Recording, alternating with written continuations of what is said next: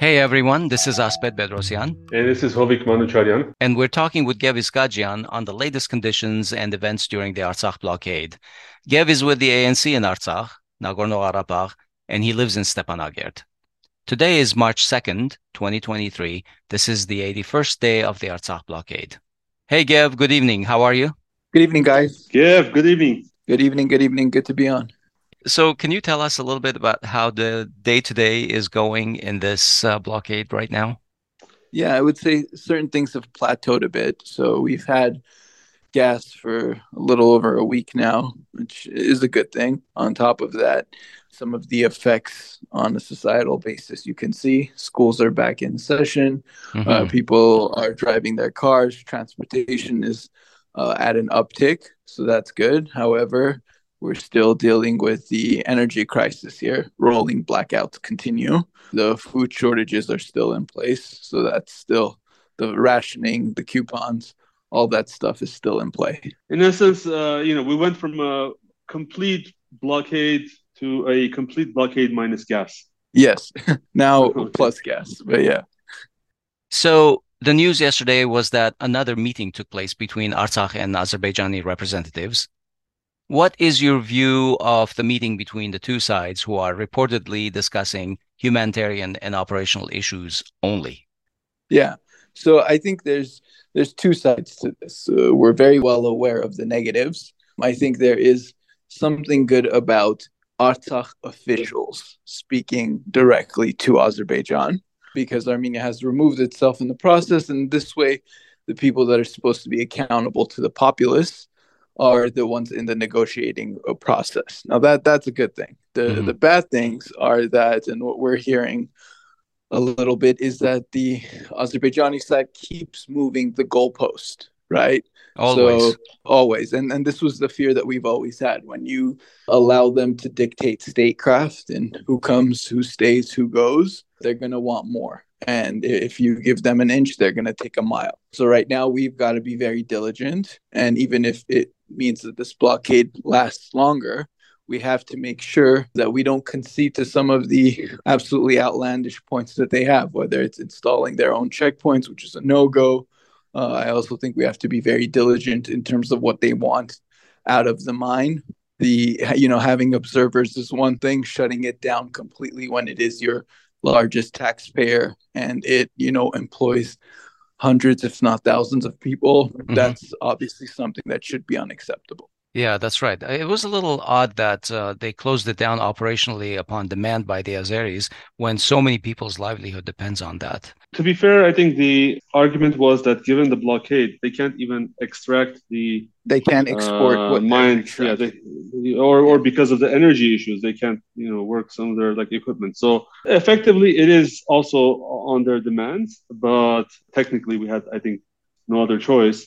But yes, I echo Gef's concerns in that we should not make it a habit of complying with Azerbaijani sort of ultimatums. But one thing that I wanted to say, and it's based on it's very difficult because a lot of people, and I'm not saying I'm one of them, consider the regime in Armenia, let's say, not complying with the best interests of Armenia at hand, to say the least. And Aray Karatunyan has been associated with Nikol Pashinyan and the Armenian regime. So it's very difficult to have trust in the Armenian government. But I did follow some of the people who were in that meeting yesterday and the day before. And that includes the National Security Council chief, Shahramanyan, and Sergei Martirosyan, who has a separate organization outside the government that deals with collaboration and cooperation with the Russian forces. And Martirosyan, for instance, is his son is still missing from the war. His remains have not been discovered, and he had been part of the group of parents who were allowed to search the battlefields, basically all the months following the war, for remains of their children. So it gives me a little bit of confidence that these people will follow the interests of the state of Artsakh more than some others. People who maybe not even don't have a military education, don't have military experience, nor the state, don't have the moral qualifications. And that meeting was also interesting because it was the first time that they shared a photo of the meeting. So it made me wonder why Azerbaijan agreed to participate in that meeting with no Azerbaijani flags in front of them, in front of their delegates. And of course, Artsakh did not have its own flags. The only flags present were the flags of the Russian Federation. And the meeting happened just as Lavrov was visiting Baku. So this seems to be like a PR concession from Aliyev to Russia. And to me, it seems like another masterful way that Aliyev is exploiting democracy to his benefit. There are some who criticize this meeting that the meeting shouldn't happen at all because it makes the Russians look good, it makes the Azeris look good.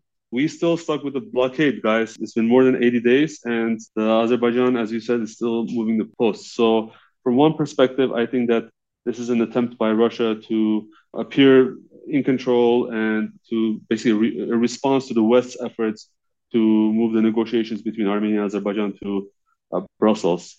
At least that's my opinion. What are you guys' thoughts on that? Yeah, I think if I can, and you guys know me, I don't like to opine too much on, what's going on because things are always moving.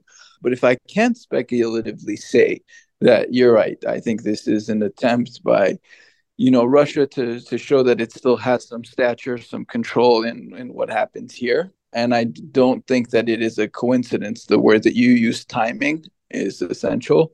I don't think it is a coincidence that this is happening while Lavrov is in Azerbaijan. And I also think that maybe there's a chance that he wants to leave Azerbaijan, saying that he's come to a conclusion. And yes, while you are right that Russia is trying to regain foothold in this process, none of it means anything if it can't come out with a result. So I think that it is in Russia's best interest right now, whatever these last few days of negotiations are, to come out with the lifting of the blockade. Now, this might be speculative, but I'll say it on the record now. Gev, yesterday, President Araik Harutyunyan introduced the new state minister, Gurgen Nersesyan, who is replacing Ruben Vartanyan. He has taken the helm of all Artsakh ministries except Foreign Affairs and Defense. Those roll up directly to President Harutyunyan. Have you met Nersesyan, and what's your impression of him? I've had a few brief interactions with him before his appointment.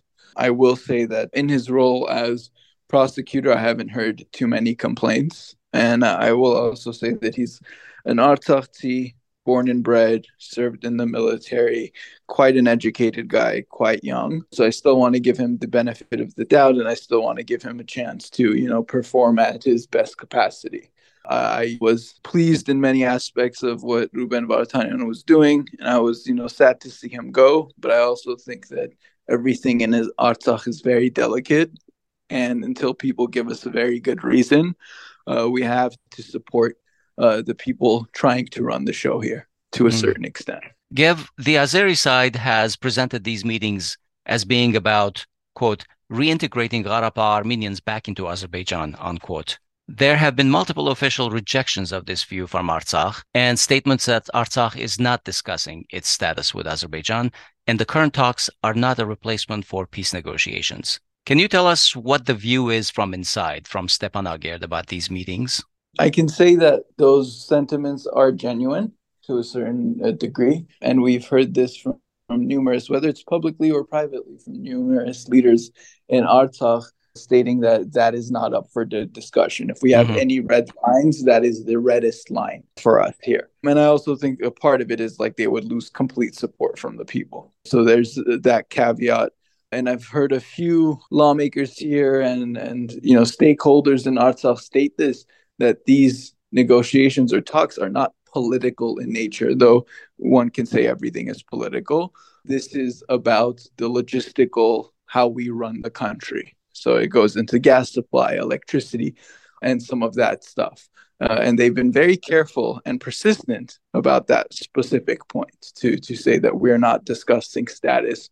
We're not discussing things of a political nature. And in fact, to go a little bit further, Araik Harutyunyan yesterday said that essentially the only option for Artsakh is independence, and Artsakh cannot be part of Azerbaijan, and anyone who shares a different opinion, basically, I think he said, does not have the right to walk with us. So it seems like, at least verbally, they're saying the right things. Things are coming, but unfortunately, what is the action? What is the end result? Some of the things that are rumored to be on the table in terms of concessions, sound unimaginable to me, such as Gif said, the checkpoints that Azerbaijan wants to establish.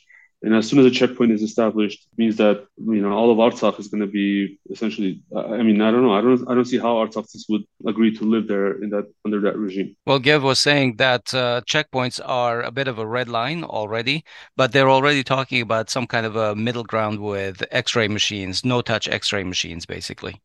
Well, if it's no touch, it's still good. But would the government in Azerbaijan have the right to get the logs from those machines and the images? Those are, I think Azerbaijan has to have zero control over monitoring what's even if it's civilian goods. They should have zero control over what's going on, who is bringing it, and so forth. So that's, I think, the red line too, in my opinion. Look, I believe it was a few weeks ago that we talked, and I first brought this up, the idea of an X-ray machine. And I think that this is the middle ground that they're working on, and folks expected that after Ruben Vartanyan left, it might be a quick process in terms of lifting the blockade. But I think now they're talking about the concrete details of what that looks like. Look, I'm opposed to any infringement and any insight from Azerbaijan on what happens to people that aren't their citizens, aren't under their jurisdiction. But I think that this is an attempt by maybe the Russian peacekeepers, maybe our side, to present a solution that can, keep Azerbaijan's thoughts of having their own checkpoints away. But we will see, and I think that's what they're working on these last few days, what that looks like exactly. Physical presence is an absolute no-go. X-rays, I've heard many times. So we'll see what that looks like. The other thing we should mention is that there was a shooting by Azerbaijan at civilians in Artsakh doing work on their lands. So there was one in the Martakert region, and today there was one in Askeran. And if you guys want a really morbid take on all of this, those are usually indicators that this process where they're talking, negotiating is actually, some will say hindered, is actually moving forward in a way, because this is their playbook. If they see that they're coming to an impasse somewhere, they'll fire or try to create some instability or whatever. I don't think it'll work, but it says something about the process that's ongoing right now. All right, we're going to leave it there for today. Thank you, Gev. We'll talk in a couple of days again. Yes, good to be on, guys. We'll talk soon. Thanks, Gev.